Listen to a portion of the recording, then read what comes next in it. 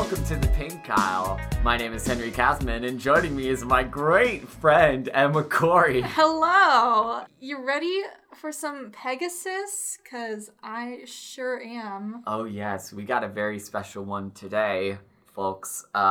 We are covering Barbie and the magic of Pegasus in 3D. Ooh, it's coming at you.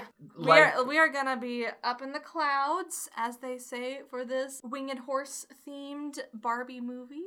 Yes, so this is another Barbie movie that I have basically zero knowledge about. Somehow this one skipped me over, I guess, but this one apparently has a lot of clout with its fans. Like, it's in terms of like the Barbie movies that we've covered, this is apparently one of the higher tier ones, alongside Princess and the Pauper, Rapunzel, and Swan Lake. Even though I don't know. But yeah, 12 Dancing Princesses. Ooh, I saw that one. I'm looking forward to talking about that one. But anyway, Emma, you got a lot of thoughts, a lot of feels. I do. So I remember watching this movie when this came out, and this is probably like, at least for like the first three Barbie movies, the ones that's the most ingrained in my psyche. I would watch it all the time, and I had it on DVD. Mm-hmm. And if you don't know about this whole 3-day thing, this is like the really fancy movie 3D. Yeah, this is like the cardboard glasses with like the red and the blue tinted cellophane that would create the illusion of depth. Yeah. And, giving me Shark Boy and Lava Girl on DVD flashbacks. Lord, there's almost something innocent about early 2000s 3D before 2008 rolled along and people realized how to better implement it. And then Avatar happened, and then Sony tried to get on it with the 3D TVs, and then Nintendo made the 3DS, which, don't get me wrong, I love the 3DS, but everyone pretty much agrees that the 3D gimmick was kind of pointless. And I have a 3DS. I don't think I ever kept the 3D on. No one ever did. Like, there's a reason why most people just buy a 2DS or the new 2DS or one of the many 50 different models, but that's a totally different podcast. But yeah, so this was, I guess, Mattel's dive into the 3D market. Maybe after Fairytopia.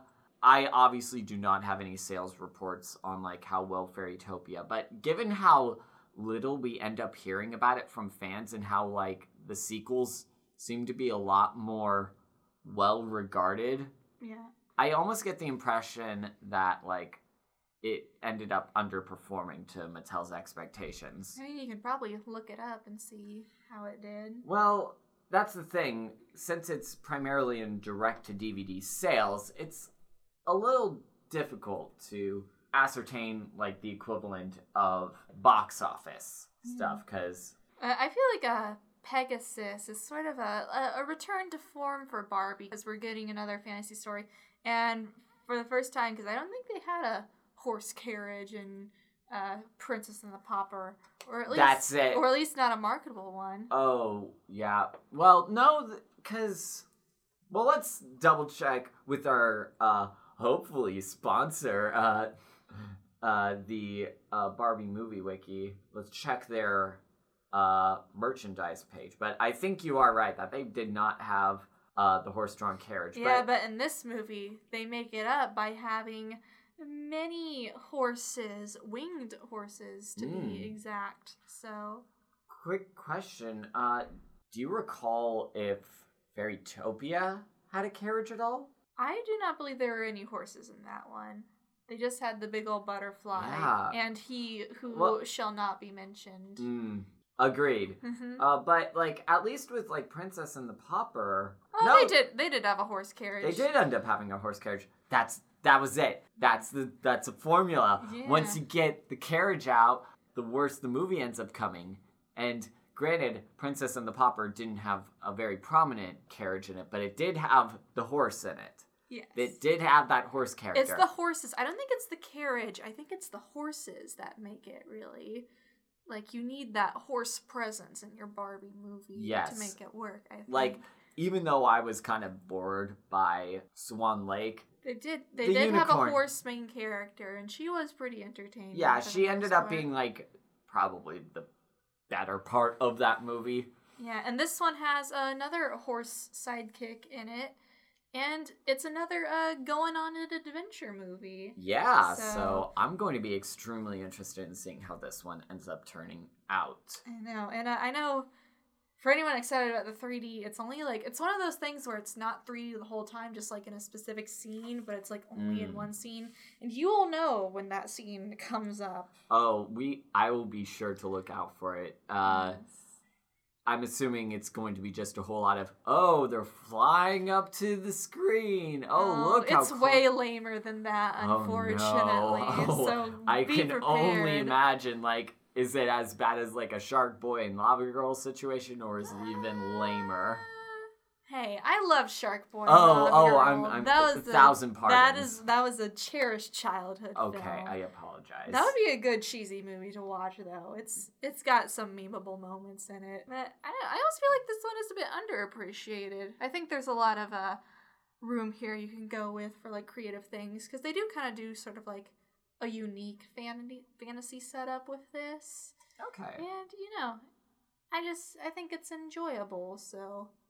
You think it's just neat? Yeah, it's just neat. All right. Just before we start, standard running through the crew. This time, we have 2 returning crew members here. This is going to be the return of Cliff Ruby and Alana Lesser, writer for Swan Lake, Princess and the Pauper. I think they pretty did much. Rapunzel. I'm pretty sure like all of them, except for Fairytopia. Yeah, and that's the other thing that made me suspicious of whether or not Fairytopia ended up doing as well as Mattel expected, because clearly they wanted this to be like a bigger franchise, but the fact that this movie comes with a change in art style, a return of previous writers, as well as a new director, it might have indicated that there was probably, that maybe like after the sales of Fairytopia, there might have been...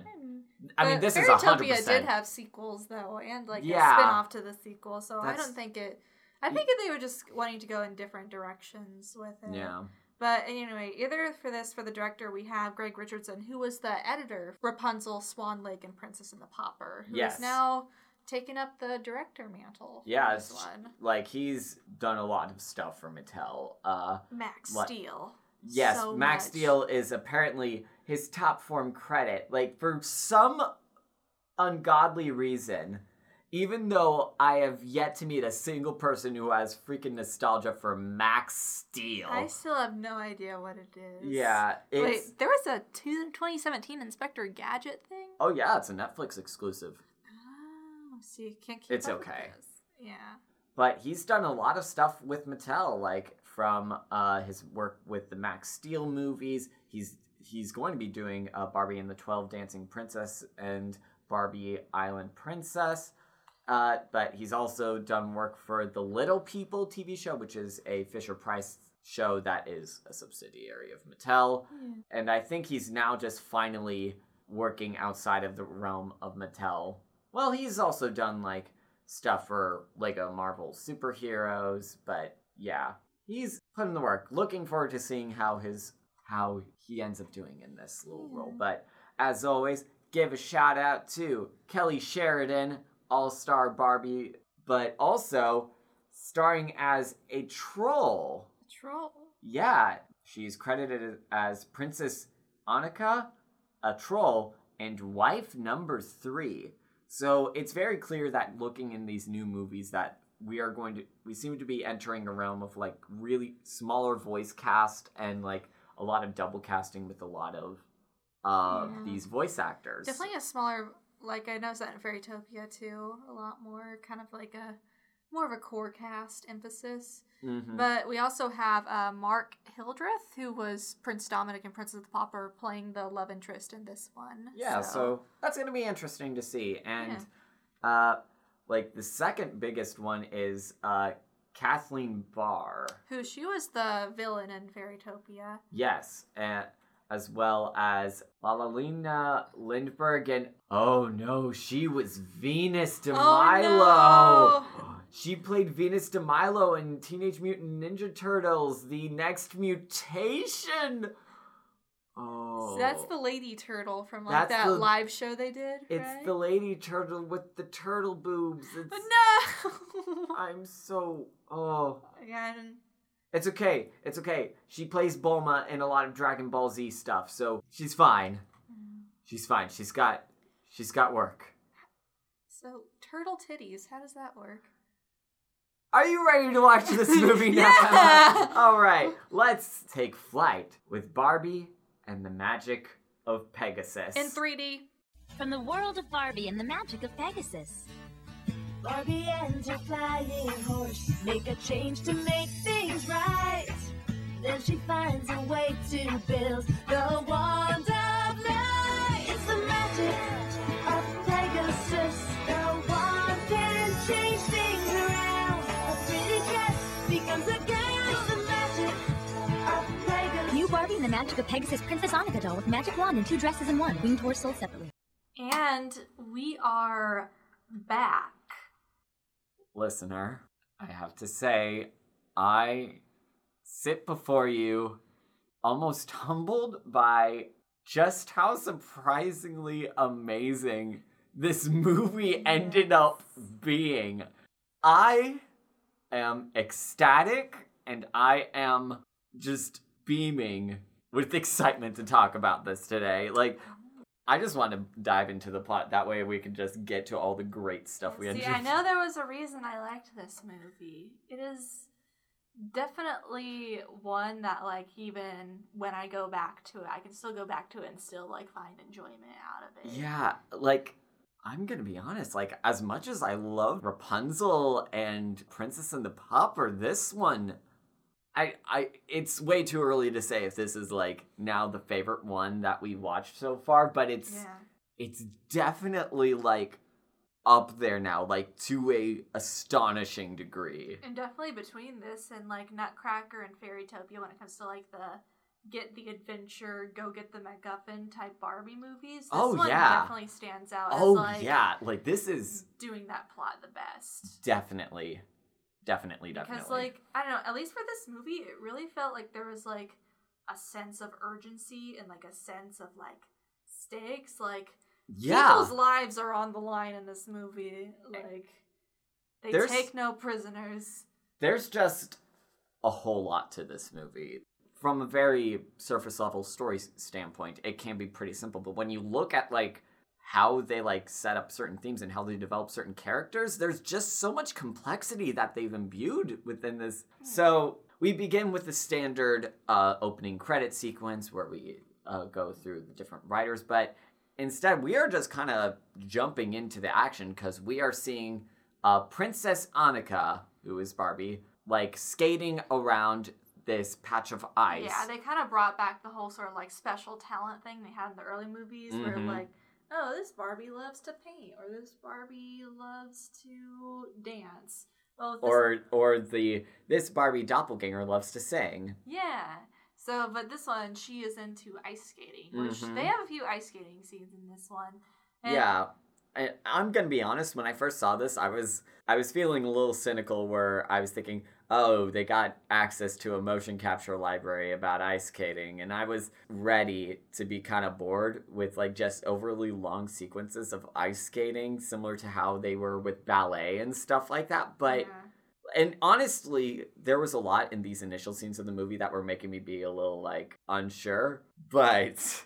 we'll get to where this all turned around. Yeah, and also, just to be forewarned, there are a lot of slides in this movie. A lot of sliding. Just a lot of sliding, where we see a young polar bear that she names Shivers just sees Barbie and slides onto the ice. Yeah. Shiver is interesting because, like, she kind of crosses that Bibble line between, like, kind of speaks, but, like, not intelligibly, like a Scooby-Doo type situation. Yeah, she definitely seems like everything they wanted Bibble to be as a character. Like, something cute, something endearing, but something that can be mischievous in order to help like Yeah, advance she the does kind plot. of screw them over a few times, but it's like she's too cute. Yeah, She she's can't get hold God. of her. If Bibble pulled any of that, I would have absolutely You no would not let sympathy Bibble for that deal thing. with this. I think I mentioned that when we were watching that. I think it's because like the way they characterize her, she comes off more as like a kid. Where Bibble came off like as a toddler. Or yeah, anything. where Bibble came off as a weird man.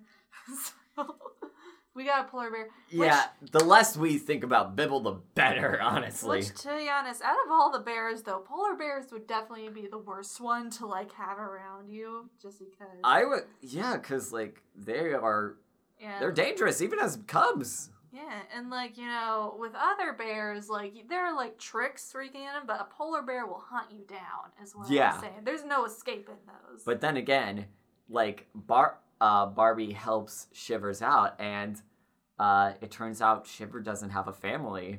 Yeah. And Barbie's just like, well, now you're in my family, which is very sweet. That's very nice.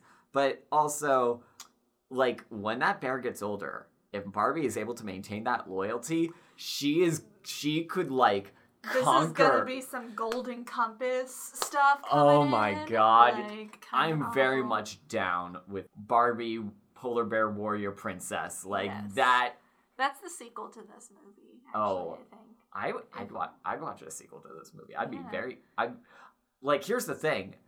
The world that they set up in this movie, while I was initially like a little confused by what they were going for, because there's a definite mix between modern aesthetics and like your standard fantasy aesthetics. Yeah. Like what with like the fashion and stuff. The fashion stuff definitely veers towards like modern and like a lot of the architecture as well. But then we end up getting into a lot of like just really beautiful like locations that they end up going to. Like, while I was watching this, the thing that most like came to mind was a very famous landscape painter named Albert Bierstadt. He was a German painter, I believe. Yeah, we had a lot of like kind of like cloud formations. A lot of like if you look at any of his paintings, he was very famous for making these very wide, expansive landscapes of mountainous regions. And what really set them apart is that there would be a great contrast of color, because there would usually be very dark-end areas where the mountainous areas are and where the forest inevitably were. But then there would always be like this beautiful sky to them. There was almost something ethereal. He ended up moving to America and doing a lot of paintings of the Rocky Mountains and in California. And some recommended paintings I would seek out. I'll probably post them to the Twitter. But like the Rocky Mountains landscape, or like my favorite painting from him, the Among the Sierra Nevada, California. It is an absolutely gorgeous painting. Yeah. And a lot of the backgrounds and stuff, you have this same type of contrast where you'll see these beautiful, like, heavenly looking clouds that offer like a nice contrast of golds and pinks and blues. And then the landscapes, they'll be like this deep, rich earth, which could easily look very muddy, but there's something about the way they ended up designing it that made it look rich and like very pleasing to the eye. And yeah, and what I like about this movie is like they kind of sort of do a twist on the typical kind of like generic European medieval-ish setting. Yeah. Like, it's not like just like the rolling valleys. They got these mountains, and it's got kind of like a snowy thing to it. Yes. So this is a good Christmas movie is all I'm saying. Or any holiday movie. Winter holiday movie. Yeah, like, it seems like they were trying to, as we'll see a little later, a lot of this movie felt very proto-Frozen. Not just because of the winter setting, but there was also like a lot of Celtic aesthetic behind certain things. Like we see like Norse runes, we see like the weaponry has that very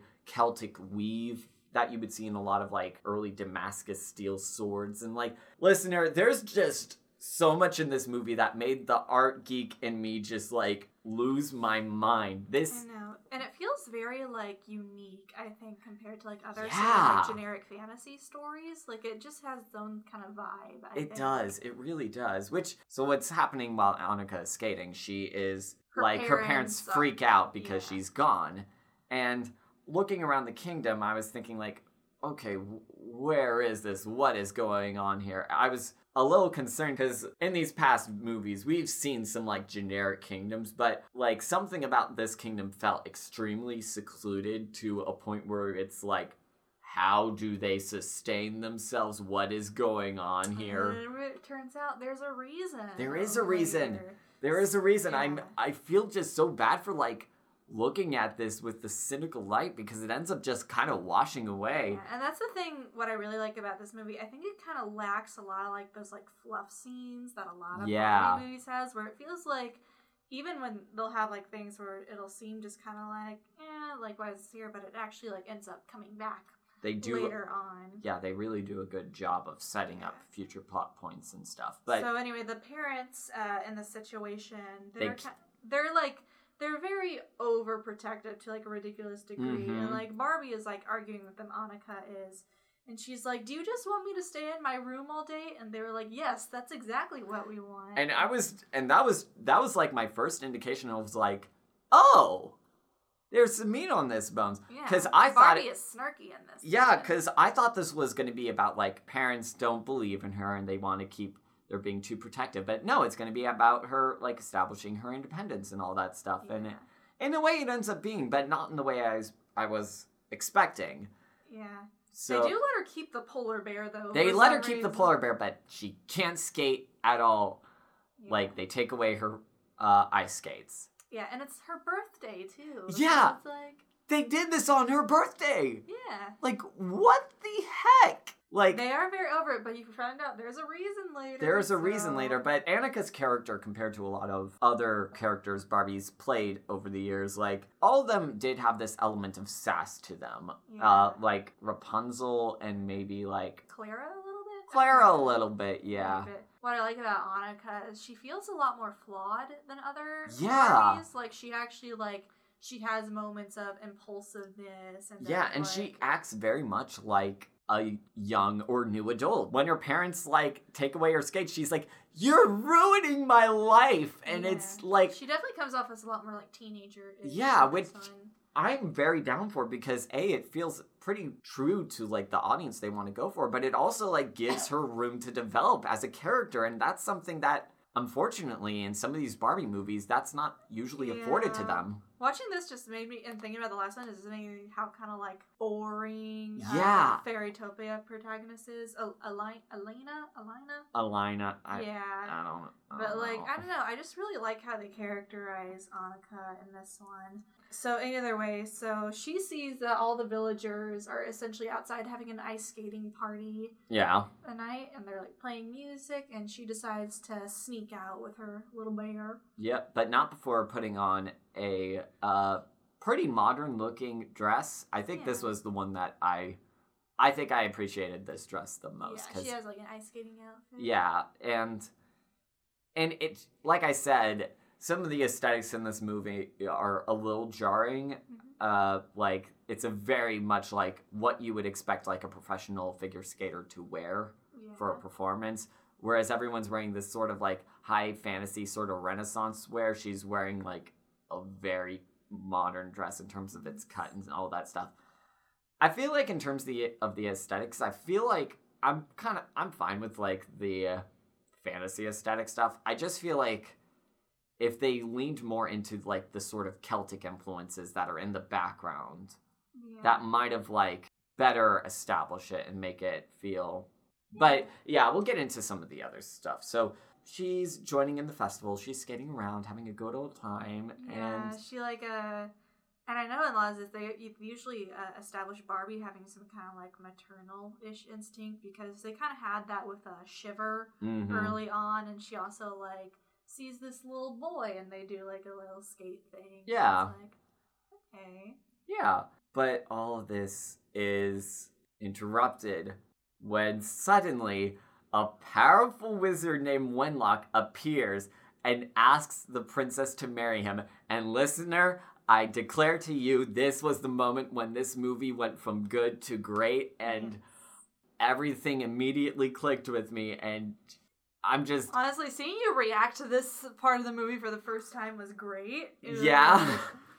I said, this movie, it goes hard. It goes hard. So he rolls up, asks this girl to marry him, is a total creeper, and he just casually mentions, oh, I used to have 3 wives, but they were all too annoying, so I need a 4th one. Honestly. And it's just like, you just immediately get what this guy's deal is. You immediately get like, oh, you are definitely a bad guy. Yeah, and also, like we mentioned, Barbie is supposed to be like a teenager at this time, so it's like and the way that extra creeper. Yeah, and I mean, definitely there's this creeper aspect to it, but like most of these other villains in these Barbie movies, and most like children's villains too, like they present them in a way where they're somewhat threatening, but not so much where it gives like the young audience like an element of like visceral fear, because you don't want to scare them too much. Definitely, and I think when like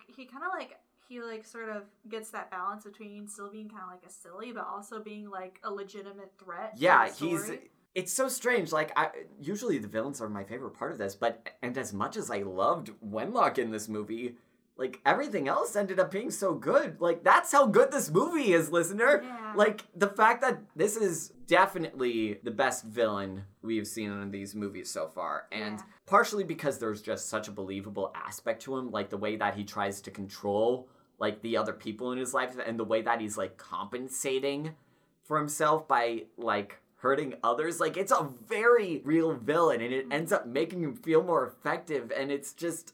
Like I said earlier, like, most of these other villains, in terms of how they act, like, most of the ways that they present their evil nature, it's very overt. They almost present it like exposition. Like, oh, I'm evil because of these things. But with this guy, like he doesn't tell you the reason why he's evil. He just has, like, entitlement to people. Yeah, and like, it's, like, we sort don't... of establish he's, like, a thief. He likes to take things from other people for himself. Yeah.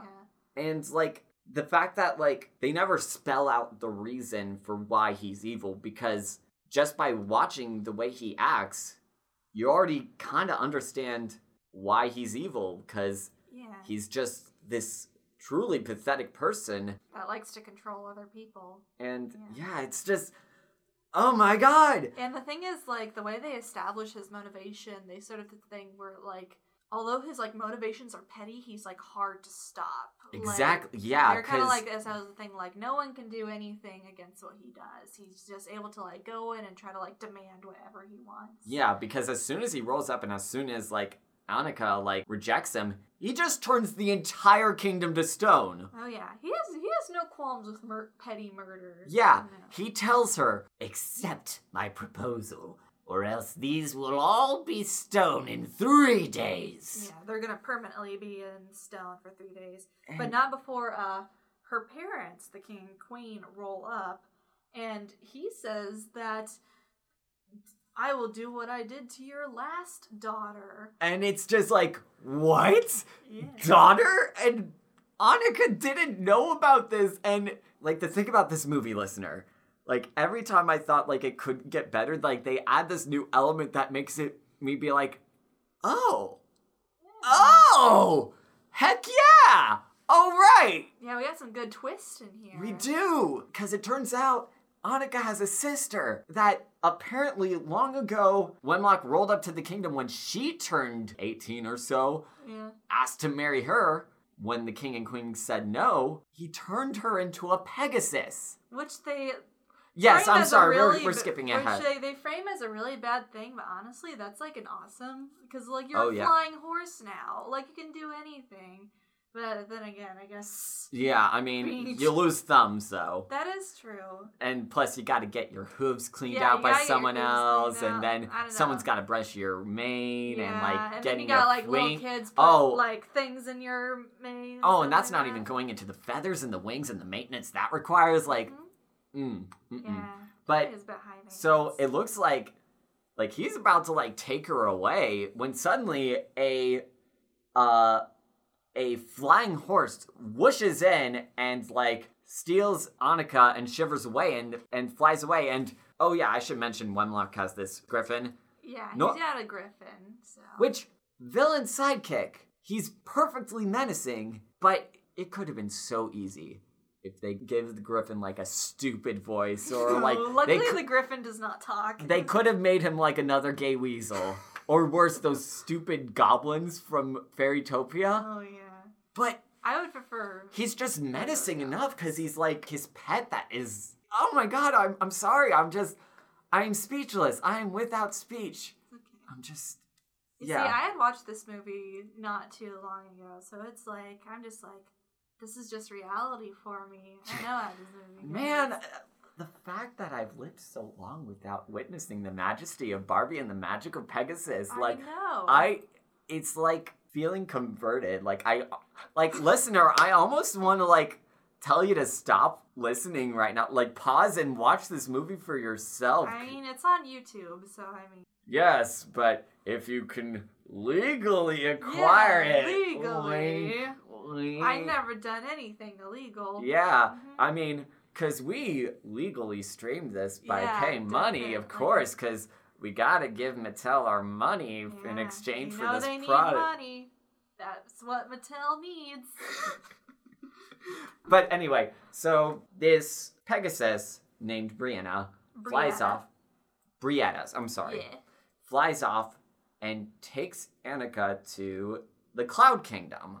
Yeah. Which, admittedly, I was also a little like... Yeah, they never really explain what it is or why. It's just... Apparently they control the sunset and sunrise. That's all you need. Yeah, that's pretty much all you really need to know about the Cloud Kingdom. But when we were watching this movie, like, I admit I was initially annoyed by, like, how we didn't really get to know much about, like, the world that they were inhabiting. But after watching this movie, I realized that this movie is only an hour and 18 minutes long. It's like, it's under 90 minutes. Like, you could tell that they had, like, all of these ideas that they absolutely wanted to cram in there, and in order to do that, they kind of had to sacrifice in some areas, like explaining the Cloud Kingdom and where Annika's kingdom is and all that stuff. But I think that was for the best, honestly, given what we get. Like, I feel like I didn't need like an exposition dump, because then like they don't really stay at the Cloud Kingdom long, and it's like a lot more is just focused on like the journey that they're going on. Yeah, so the setup isn't nearly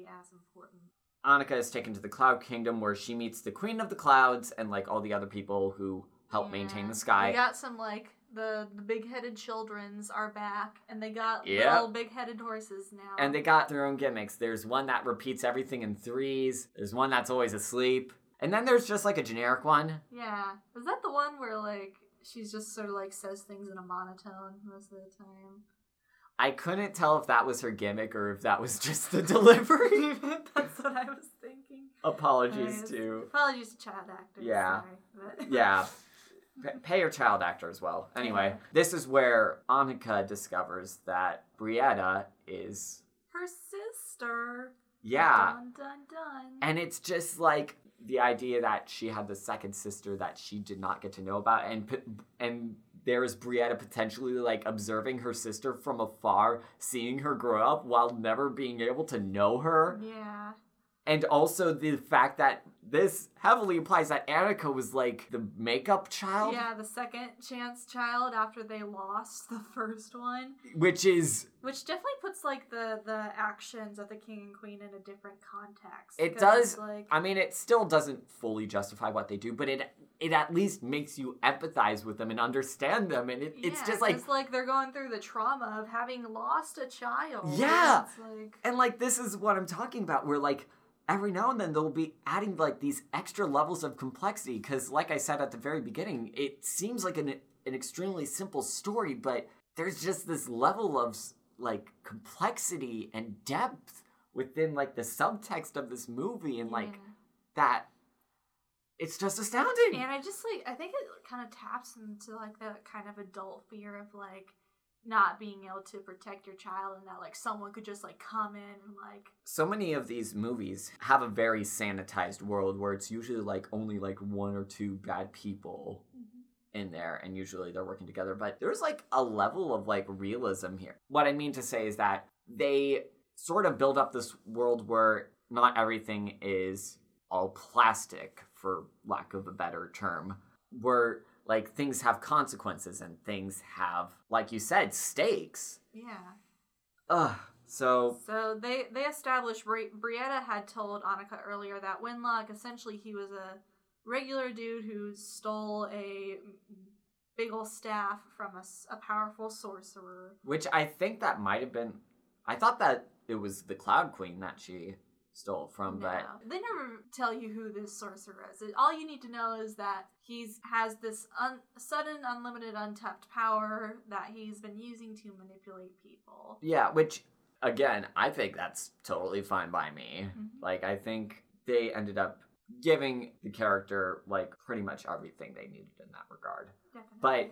But the Cloud Queen informs her that the only way that Annika can break the spell on her family and her sister is by acquiring a mythical item called the Wand of Light, which is supposedly something that no one's ever seen before. No one knows it exists, and... Yeah, and like the whole time Brietta is like, no, that's just a myth. I've tried to find that before, but it didn't work out. Like, the way that Brietta's voice actress delivers these lines, like, you get this sense of, like, desperation from her, and, like, you could almost imagine, like, years upon years of her searching the land, desperately trying to find the Wand of Light, but to no avail, and it's just... Yeah, there definitely is some, like, older sibling, younger sibling dynamic where she's kind of, like, a lot more sort of disillusioned by the world because she's been stuck in this horse form for so long. Yeah, which she like barely even remembers what it was to be who she was before. And this was like the other thing about this that was very proto-Frozen in my mind. Even though this is such a short movie, pretty much all of the relationships that are established between the big primary characters, like they all feel developed and like some get more time than others, but they feel like well thought out, and they do a really good job establishing like this sisterly connection between the two of them, even though they haven't really gotten to know each other that much. Yeah. And so she's established she needs like 3 things to make this Wand of Light, which have very amazing names. Yeah, so like... Measure of Hope, the Ring of Love, and the Gem of Ice lit by Hope's eternal flame. Which... I'll tell you right now, that's a very cool quest. Like, I'll be honest, I was also a little, like, unsure about, like, is this just gonna be, like, a very standard, you go to these 4 different set-piece kingdoms and all these things happen, but no, it ends up being... They do it in kind of a unique way, I agree. Yeah, so Brietta, Shiver, and Annika, they are going through the forest and looking around. And suddenly, it's another scene where Shiver starts sliding. Yeah, there's another slide where Shiver ends up like falling down some kind of chute. And when Annika and Brietta kind of go after her, they get up caught in these nets. Mm-hmm. And then... Suddenly, a mysterious figure rolls around. It is a young ranger type thing if we're going into fantasy classification. He's like a blacksmith. Anyway, this is our Ken for the movie. Yeah, Aiden. He's a guy named Aiden who helps both Brietta and Annika get out of the net. Yeah, and just Aiden, he's definitely one of the more interesting. Oh, definitely. It's like probably the most interesting. I would definitely agree. Like, I feel like the closest second we ever got to that would be maybe like the 2 princes in Princess and the Pauper, mostly because like you actually bothered to give them different personalities because there were 2 of them. Yeah. And maybe Nutcracker. I guess he had some baggage in Nutcracker. He had some baggage. Like, he was... I feel like his whole thing... That was okay. They did a decent job, but... Yeah, but, like, anyway, but Aiden, he's, like... And him and Annika are snarking at each other. They are just so snarky, and he doesn't really, like, think she has what it takes. Granted, it could have been really easy to be like, he's just mean to you because he likes you, which... Yeah.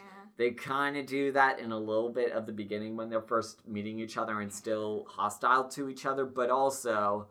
They don't, like, keep it up for long. No, they do not. And it doesn't really come off into that, hetero couples, if they hate each other, that means they love each other. Yeah, no, they end up... There are some actually genuinely funny lines, though, in their initial encounter. Like, he says something like, only an idiot would go into the Forbidden Forest. And she's like, well, you're here, so... Yeah, it's like, the fact that they were able to have that sort of chemistry right off the bat is like, this movie just keeps giving us things, and like, I was keeping on waiting for like, there to be like some overtly weak element, and it just kind of didn't come. Yeah, so anyway... So she has to go save Shiver. So she just goes down the chute without much thought. Yeah, like, so Aiden's just like, yeah, go back home. And she's just like, screw that. And she takes the initiative and goes after her. And he's just like, oh, crap. And he's like, God, I gotta save her now. Shoot. And it turns out there's this giant that has Shiver in this giant pot of stew. And Annika finds herself also trapped in there. But... they're able to escape by outsmarting this giant. Also, this is the 3D scene.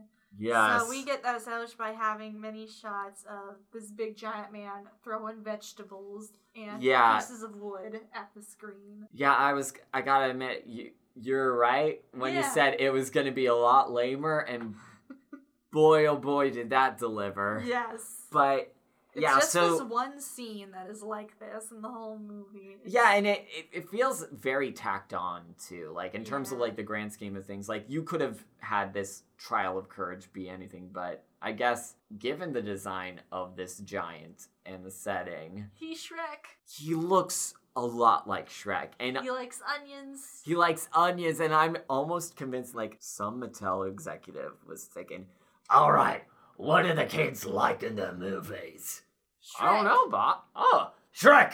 I like your gumption, kid. But he's not really Shrek-like in personality. He's No. not snarky. He's just dumb. Kinda, he's a dummy. Yeah.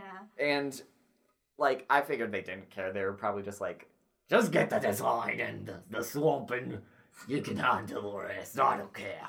So gotta pump it out. Essentially, she ends up tricking him by kind of going into his ego by saying, well, I met this Goliath that could tie themselves to the post and break themselves out. And I'm just like, okay! Yeah.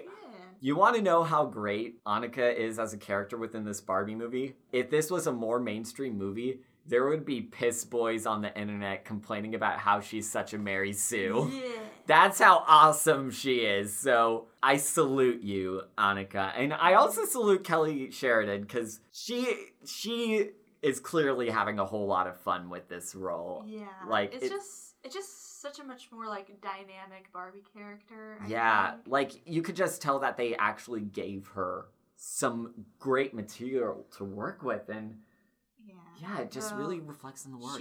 She takes a ribbon out from her hair, and she ends up, like, doing a carrot grappling hook to get them out of there.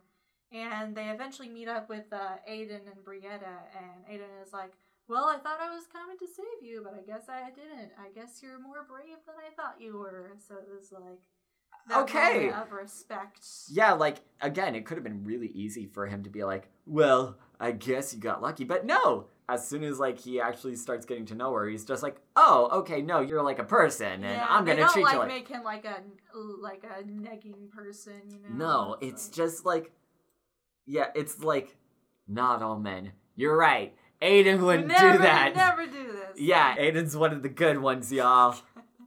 Yeah, and so essentially... I could aspire to be like Aiden. I think we all should aspire to be like Aiden. Yeah. So... anyway, so Brietta notices that the ribbon she had used to escape was her exact measurement. And lo and behold, that was the measurement of courage the whole time. And the ribbon turns into a staff. Okay, so I'll admit, whenever we watch one of these Barbie movies, there will often be moments where I'll just be like, boo! That only happened once in this movie, and that was just like the measure of light, where I'm like, oh, come on, your MacGuffin is a pun. No, boo. But, I mean, we kind of mentioned how it sort of like went against the traditional go get the MacGuffin plot line, and that a lot of these cases, the thing they needed was like with them the whole time. Within them the whole time. They just needed to go through these tests of character to be able to do it. What? You okay? No, my mind is just blown thinking more about this movie. Like, This is That's great. the message. That's the message. Yeah. Okay, so after finding this, they need to like try and find the other components, and they want to try and find the ring or the gem. And Aiden somewhat reluctantly says he might know a guy. Yeah, and before that, Aiden was just gonna like go on his way, but she noticed that he had this sword with him that he said that he made himself, and then she was like, "Oh, he's a blacksmith. We're probably going to need him in order to forge this." Yeah, forge the staff. So he does end up going with them. Yeah, like she says, I was mean to my parents before they got turned to stone, and I want a second chance. And that connects with him. And that was he's got backstory. He's got backstory! He's got listener! motivation. They gave him depth! They gave him an actual freaking personality, and it's like, ah! I know, and like, so essentially, he decides to come with them, and he leads them to this, like, jewel shop, which is in this sort of really cool, like, we get this really cool scenic shot. Yeah, this is definitely what is most similar to the Berstadt landscapes that I was telling you about. And I literally just wanted to pause the movie for a moment just so I could just marvel, because this is a beautiful screen composition. It's just like, I just want to give the biggest props to, like, the production designers and, like, the people who made these backgrounds. Like, there's just a level of craftsmanship applied in this movie that just, it's amazing. So before, we should probably mention, we kind of get a really brief scene in Winlock's lair. Yes. When he is talking to these, like, little kind of, like, troll-looking women. Yes, and he's talking about, like, what he's going to serve at his wedding. And he, like, tries all the fish, the beef, and what else was there? The chicken. And she's like, I'll have them all.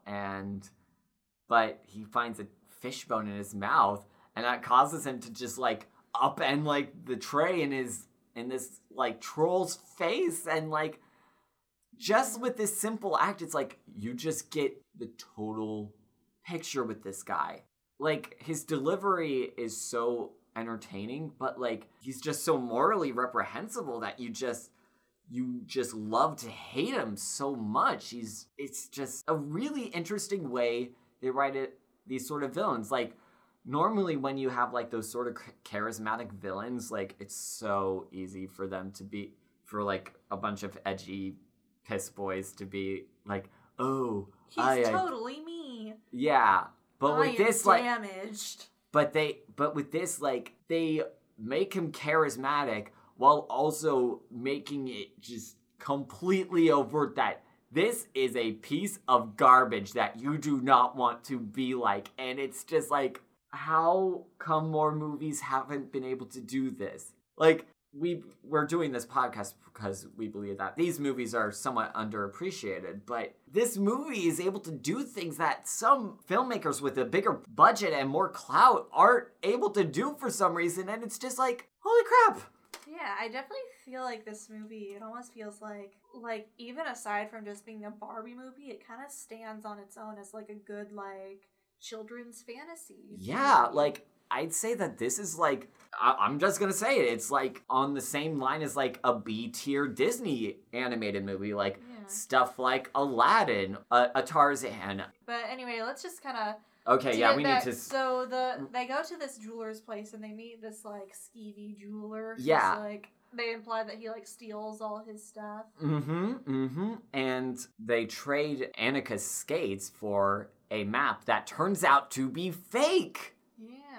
Like, this is what I was talking about, how, like, there's just this level of danger in this world where it feels...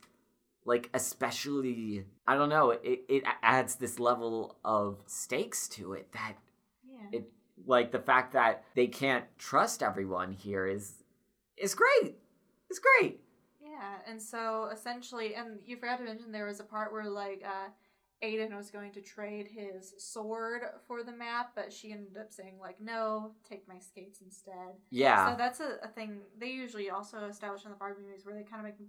like, want to point out, like, Barbie is selfless. She will put others' needs before her own.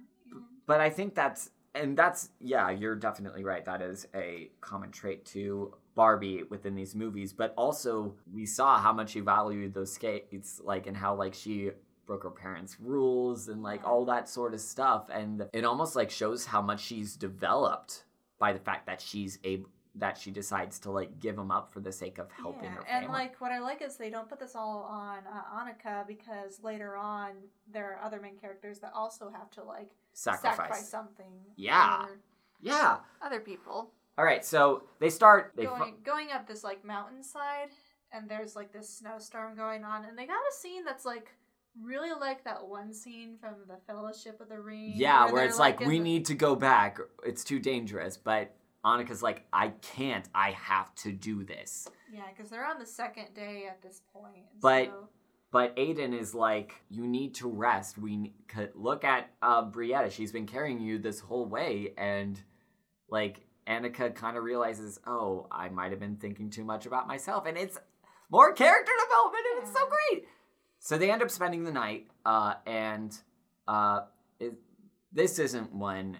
where Aiden reveals his backstory. No, that's the second time. But they like find this cave and they kind of spend the night, and there's like this nice moment where Brietta is like with Shiver, and Shiver is like trying on the crown that she has. I do like, even if this is a shorter movie, they still have some time to like have these little character moments. Yeah, I agree, because like I said, it like they give you just enough where you can like basically ascertain the rest of that whole dynamic for yourself. And it's just really efficient storytelling and really good character development. And I just really appreciate that.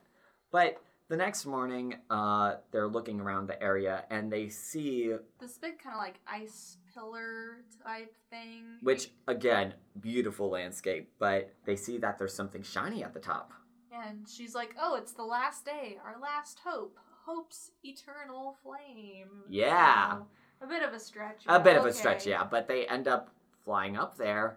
There's then, like this... guys, it's dungeon crawling time. It's dungeon crawling time, which, I mean, Shivers is definitely the rogue. I guess Aiden is like the fighter. Yeah. I call Barbie... Barbie is like a wizard in this one. Because she doesn't definitely like have like inherent magic. She like achieves magic. Yeah, and where would that put Brietta? Like, I mean, Brietta never does really anything except magical. Transport them, so yeah. You definitely got that nice group dynamic. But they find this inscription written in the Celtic runes, which, again, wish they leaned more into that aesthetic, but it's appreciated, where they say, only take what you need and not out of greed. So they enter in basically the Cave of Wonders from Aladdin, and ice cavern time. Yeah, and so there are a couple of moments where, oh no, she almost tripped on a thing and rocks are falling towards the screen, so... But eventually they come to this giant room full of diamonds, and Annika ends up taking one of them, but Aiden is about to take another one, and Annika's like, no, we can't take multiple of them. But he ends up taking it, and nothing happens. Which is like, this is a nice little subversion. Okay. But then Shivers greed DMs them all. Yeah, like, they kind of established earlier Shivers like sparkly things, so yeah, it's a thing. Anyway, they gotta escape, and so they got the falling rocks and like the cave collapsing, but you know, they make it out all right. Yeah, so they end up going back to the cave that they were and sleeping the night, and now they're just thinking like, oh, we need to find a band of love, like a ring of love. Ring of love. Now that they have the diamond, Aiden wants to like start melting down his sword so that he can start attaching the gem to the staff. When Brietta says, melt my crown down instead, even though they previously established that with that crown, it's like the one way that she can see what she looked like when she was a human. Yeah. But she's willing to sacrifice it because she loves her family. Yeah, and it becomes the ring of love. Another thing that they had the whole time. But it's, like you said, it's a nice subversion because it's like, oh, it didn't have to be a ring for your finger. And I'm like, okay! Yeah, and it's not like it's like a sisterly love that they base it on. Yeah, another proto-Frozen thing. And it's like, cool! Yeah, and while he's forging it, Annika ends up asking him, they said that it would be bad to take the gems from greed, but it didn't start collapsing when you took the gem. Why would you need it? And that's when we Yeah. get tragic backstory time. Also, can I just say I loved the way that line was written. That was a very nice structured line because it called back to the... I just love it. Okay. Yeah. But yeah, so backstory. essentially it turns out Aiden had been given money from his family that he was essentially told to like make a life with, and he ended up gambling it all away. Very prodigal son stuff. Admittedly a little basic, but it's still very effective. Yeah. And he decided that he wanted to live in the dark woods rather than face them. So, like, it's very rare that you see Barbie as a flawed individual, but it's even more rare that you see Ken as a flawed person because they don't really afford him much personality. Because most of the time Ken isn't really in the movies that much. Like, if we're going to be honest, from a marketing standpoint, Ken ends up being essentially kind of like an accessory. Yeah. Like, you would buy a Ken for the same purpose, like, that you would maybe buy Barbie new shoes or something like that. Again, props to this movie for, like, giving him that level of depth where, like, you're able to, like, flesh a character out with, like, very little. And true, you, like, harp on these sort of tropes, but tropes are a very good shortcut to, like, be able to tell such effective stories. And, like, this is a very tropey movie overall, but, like, the fact that they use it in such original and creative ways, it's, if you enjoy writing fantasy stories, like, this is definitely a good watch to see how you could potentially, like, do some different things with, like, the standard fantastical hero's journey thing. Yeah, and it definitely does, like, go into, like, that sort of, like, not quite hero's journey thing, but something sort of similar where we have this moment where, like, Annika kind of needs to, like, step up, and she ends up learning things about herself and about the people around her. Yeah. And so, essentially, after they forge the Wand of Light, they decide to see how it works, so she uses it to try to turn Brietta back into a human. And it succeeds. Yeah. And so she kind of, like, says, I wish for Brietta to be turned back. And so Brietta is turned back, which is, it's kind of weird because it's established that Brietta is, like, 17 years older than Annika, but they, like, look about the same. So it's like... But I brought this up, like, what if Wemlock, when he turned her into a Pegasus, made it so that she wouldn't age? That way, in the event that she would be like, oh, I'll marry you, she would still be young, and it just... Like, that's probably not what was the intention, but, like, that's my little headcanon, because it just adds this extra layer of skeeviness to Wemlock, and it's just... Yeah, that's definitely a thing. I always wonder, are they, like, implying that, like, Pegasus are maybe, like, immortal? Yeah. Which, you know, now she's just a mortal lady again, but... I mean, that's always the struggle with immortality. Like, if you live forever and you experience everything, wouldn't you eventually long for death? Man, I wonder if that's what Barbie was thinking. Who knows? So now that they basically have the Wand of Light, they need to rush back to the kingdom, but suddenly Wemlock descends upon his griffin, and they have... Yeah, you forgot. They also summon Pegasus, and this is also where Aiden and Annika have, like, a parting moment, because he's like, well, I guess you don't need me anymore, so I'm going. Yeah, even though, like, they both clearly have, like, oh no, I'm gonna miss you. Yeah.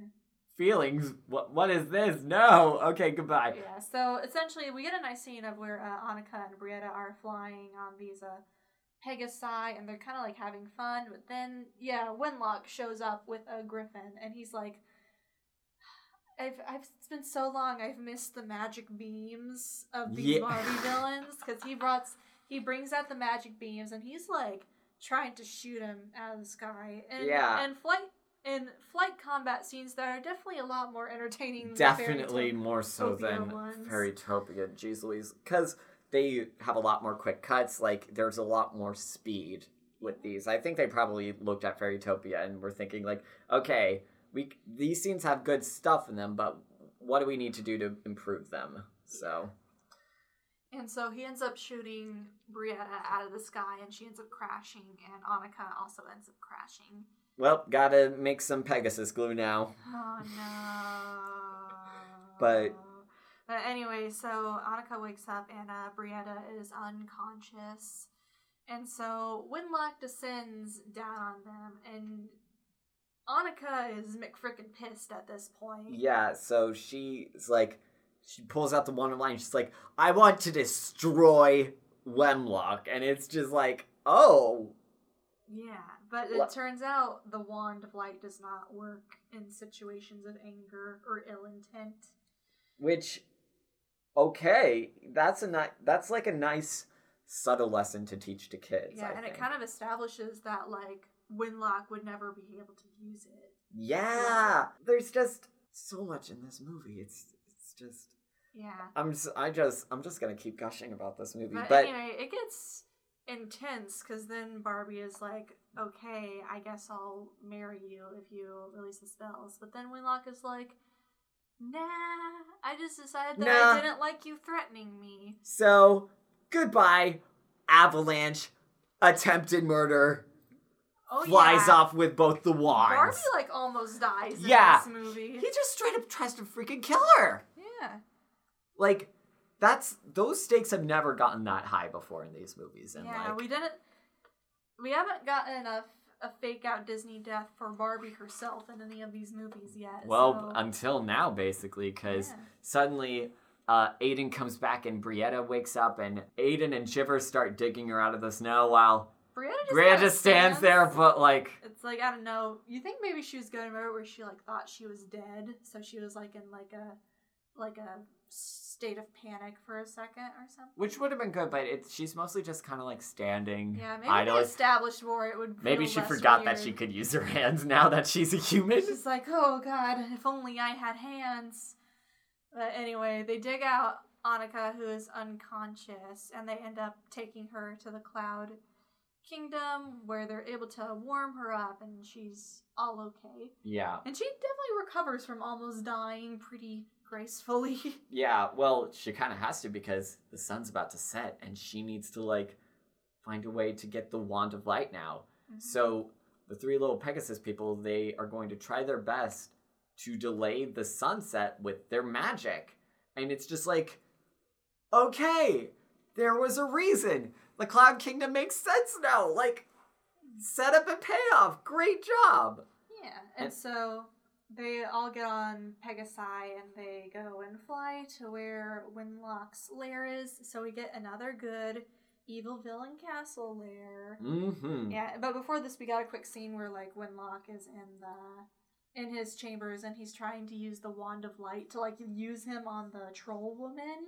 Yeah. But to no avail because like I said, you can't use it to hurt people. So yeah, he's just like, whatever, it doesn't work, and he like throws it into his gold pile that he has. Definitely. So now, guys, it's time for the ultimate sliding scene. Oh yes, like we had some sliding scenes in the little Cave of Wonders as well as like they had a slide in the Cloud Kingdom. In the Cloud Kingdom. So, but now, in order to get to Wemlock's lair, they're going to fly in through, and there's a shaft up there that they can skate down. Yes, like BMX. Like X Games, like all, like downhill skating, which I know there's downhill skiing, but that sounds very dangerous. Very dangerous, which makes it feel all the more amazing when they pull this stuff off. Like, I was with the skating initially, but like seeing them pull these sort of tricks, I was just like, heck yeah! And of course Shiver also slides down there. Yes, and they end up sliding there and they end up sneaking in there. So Barbie's like talent thing actually was helpful in the climax of this movie, so. Yeah,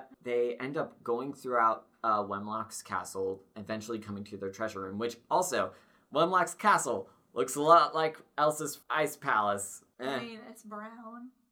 A brown ice palace. Brown. Okay. Ew. Anyway, so she ends up going into the treasure room where she finds the staff. And while they're going up there, though, Aiden has to fight off the griffins, so they end up being separated. Yeah, one thing I noticed is that when they have him fight the griffin, they actually kind of avoid having him like do like stabbing motions at it. I noticed like, he's just kind of swirling it around. Well, like the way they animated the griffin, like it's very furious and it's moving very quickly, so it is kind of hard to like. You almost get more of the impression that is definitely on the offensive here, where he's more like swinging back and forth to potentially block any like pecking attacks he has, and it's like, good job. hey, well done. With time running out, she ends up finding the wand, but suddenly the gem falls out because it was dislodged when Wenlock kind of tossed it aside. Yeah. And the gem is starting to slide down, and it falls off the cliff. Yeah. And she seems like all hope is lost. And it was a beautifully framed scene where she's just sitting on this ledge. Yeah, and we get like a cut back to the little Pegasus girls who are like, well, we can't prevent it any longer.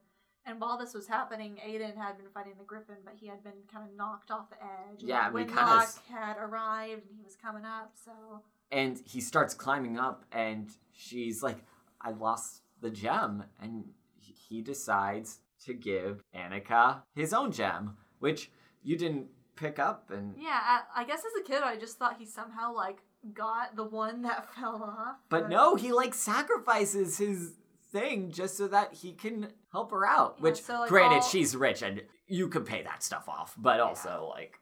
Yeah, so, like, that's the thing, like, all the main characters ended up have to, like, sacrifice something important to them. Yeah. Then again, I feel like with Aiden's thing, like, since he gambled it away, and not because he was, like, cheated by, like, a rich person, like, I do feel like, I mean, but... Okay, yeah, predatory gambling, that is... But it did show, like, you know, character growth. Yes, exactly, but now... But with that, that's when Wenlock comes back, and he's about to try and take them out. But that's when... It is revealed that the troll women were his previous wives. That yeah! Yes! And it's just like... I mean, you could... If you, like, paid attention, because he said he already had 3 wives and there's 3 troll, like... Older viewers could definitely put 2 and 2 together there. But, like, if you were a kid, I imagine that was probably would have shocked a couple of them and make them hate Wenlock even more because he's just such a garbage person and I love to hate him. He was all like, I was good, but they were annoying, so I wanted to get a new wife. And I was like, oh God. So skeevy.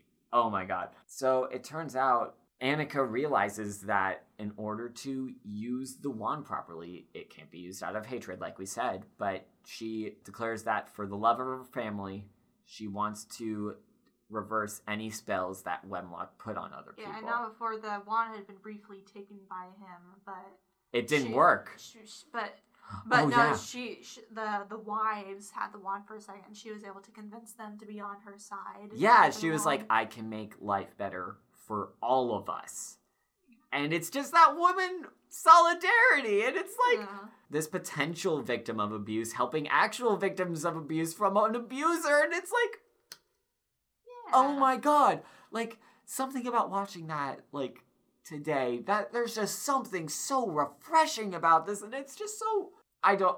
obviously, I don't want to say this movie is as good as Matt and Max Fury Road, but it's got those similar dynamics there, which the fact that they're doing very similar things, but on very drastically different scales, like, it just gives me so much respect for the filmmakers on this one. Now I feel like we need, like, an air battle Mad Max movie, like a... Oh my God. Alright, so Annika, the magic begins to surge around her, and it's enough to suddenly make her change her dress, which... Yes, we got a dress transformation sequence in this one. And after being absent since, I think the last one was Swan Lake, yeah. Yeah, Swan Lake. Yeah. I gotta be honest, viewer, like, this one was... I was very underwhelmed by this dress. Like, I know it's very easy for me, a straight dude, to be very judgmental about, like, her dresses and her choices, which I get that, and which is why I'm telling you to take what I'm about to say with a grain of salt, but I just didn't like the design of it. Yeah, I mean, I think it was the straps that threw it off. Because it was basically like a strapless dress, except there were, like, these two weird spaghetti... Yeah, it was kind of like because, like, they would need to have that on the toy. But anyway, it was like... There was one detail about it. Like, I didn't like the ribbon part, but I thought, oh, I know why they put it there, because it's referencing the measure of bravery. Yeah. Because, like, the ribbon and all that stuff. Yeah, like, in these movies, there's gotta be a point where Barbie, like, puts on this prom dress, and it's like, okay, Because I think I remember someone having this toy, but they had a Barbie where you could, like, flip around the dress, and it would, like, she would have the regular dress, and then she would have the sparkly dress. Yeah. Ooh. Yeah. Good times. Good times indeed. But anyway, so she ends up reversing all the spells. The Griffin turns into a little kitty cat.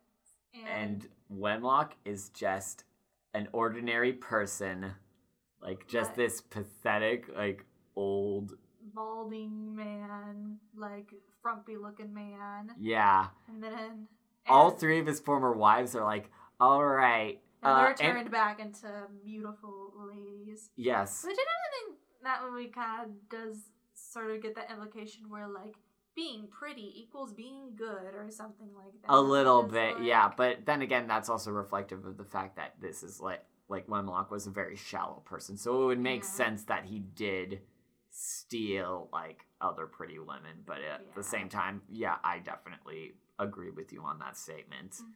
But Annika, Aiden, and Shiver and Brietta are about to leave, and they offer to let the wives go with them, but they're like, nah, we have some stuff to settle with him, which I'm like, yes!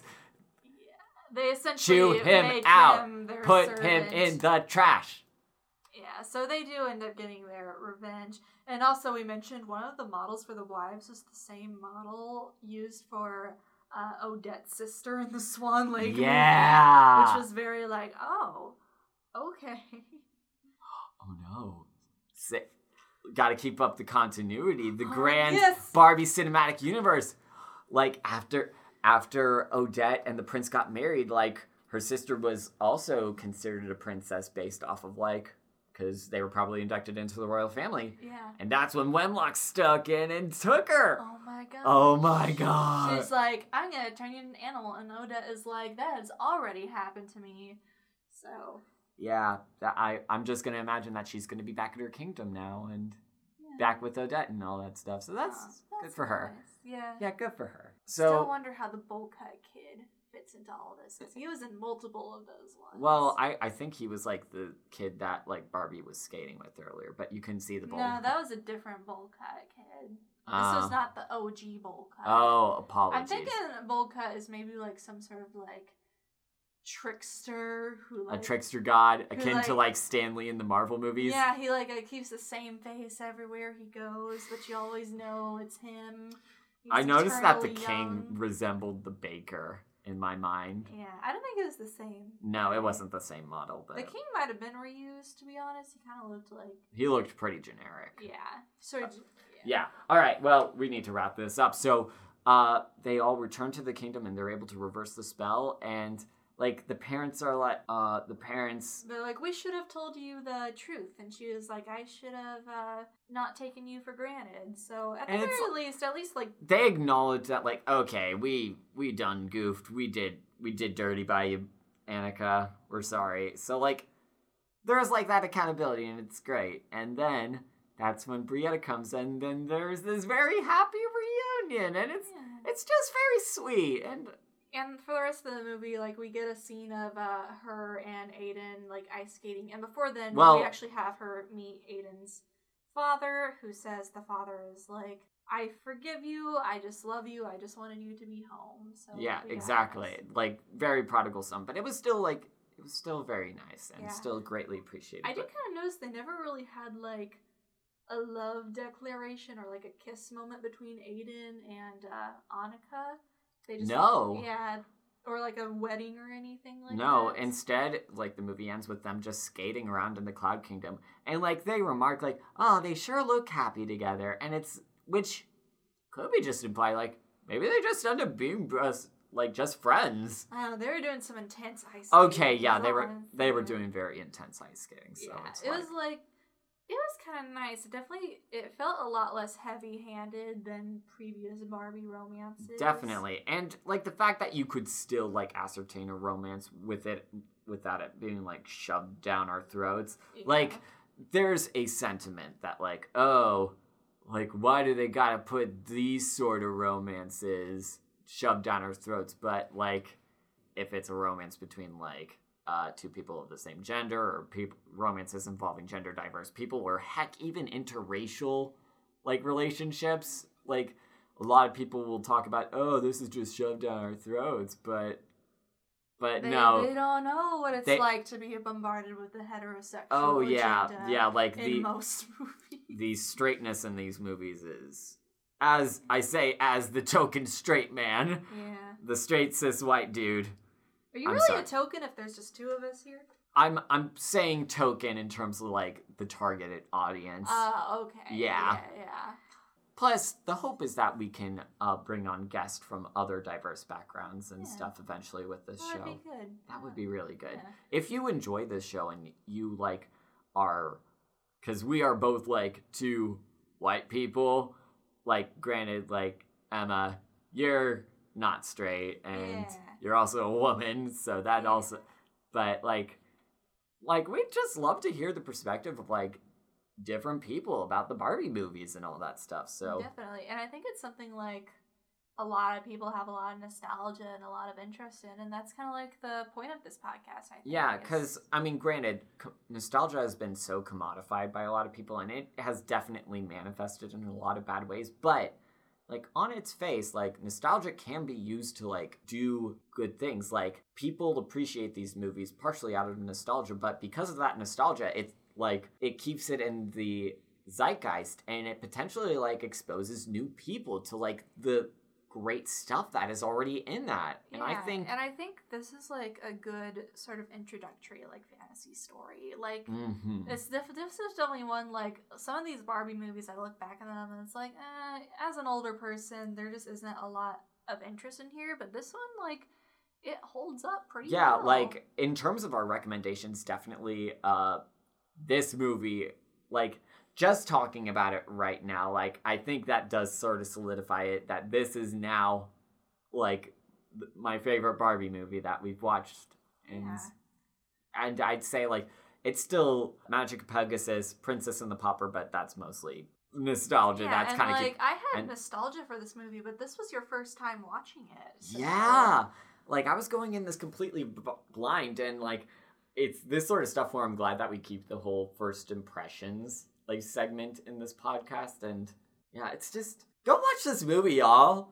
Like if me gushing about this movie isn't enough to like give you an indication that this is worth pursuing, like by all means, like if you have kids, totally show it to them. If you're an adult without kids, like pour yourself like a nice drink, like sit down, like make some popcorn, and like just nestle in and enjoy this movie, because you deserve nice things, and this is one of those. Yeah, I mean, if like Barbie is something that like you're nostalgic for, and maybe you like didn't check out this movie, I definitely would give it a recommendation. Definitely. Like, I had a good time revisiting it, and you know, I don't know, it holds a special place in my heart, and I think for good reason. Yeah, but before we conclude, we gotta mention that there was an original song that was in this movie called Hope Had Wings, and it was like, they had like a music video for it that was like a special feature on the DVD, and it was sung by Brie Larson of all people. Brie Larson, before Captain Marvel, before Room, before being Envy Adams in Scott Pilgrim vs. the World, Brie Larson was spitting fire in Barbie the Magic of Pegasus in her hit song Hope Has Wings. And you know what?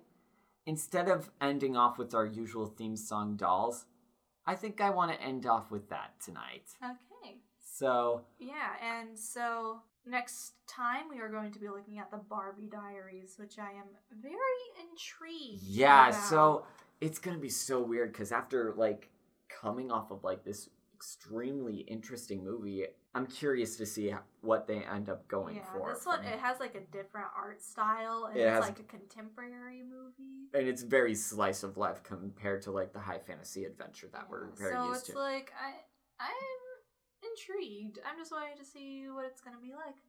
But I guess it's time to give our final ratings, and I gotta say, I'm gonna give this one 5 gems of ice lit by hope's eternal flame out of 5.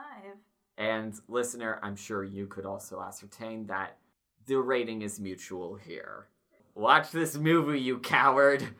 Anyway, thank you for listening to another episode of The Pink Isle. So, Emma, what's going on with you? Where can people enjoy your stuff? As always, I write for The Shield at USI, and mostly I'm just striving and surviving in this glorious time we're living in. Yep. And I say good on you for doing that and well done. And as always, you can find my stuff. I'm Henry Kaufman. You can just Google me and find me on YouTube, on Twitter, and on my Henry Kaufman Tumblr, which is where I compile all my other work. But also, if you enjoy the show, give us a follow on Twitter at Pink Isle Pod. By this point, hopefully we will have been implementing more fun stuff aside from just links to the episodes. We've been finding a lot of great fan art and stuff, and surprisingly, Barbie memes. So if you enjoy some Barbie memes, you should keep an eye out for that. Definitely, so I guess we're signing off then. Yeah. Till then, may your hope have wings. Woo. Goodbye. Bye.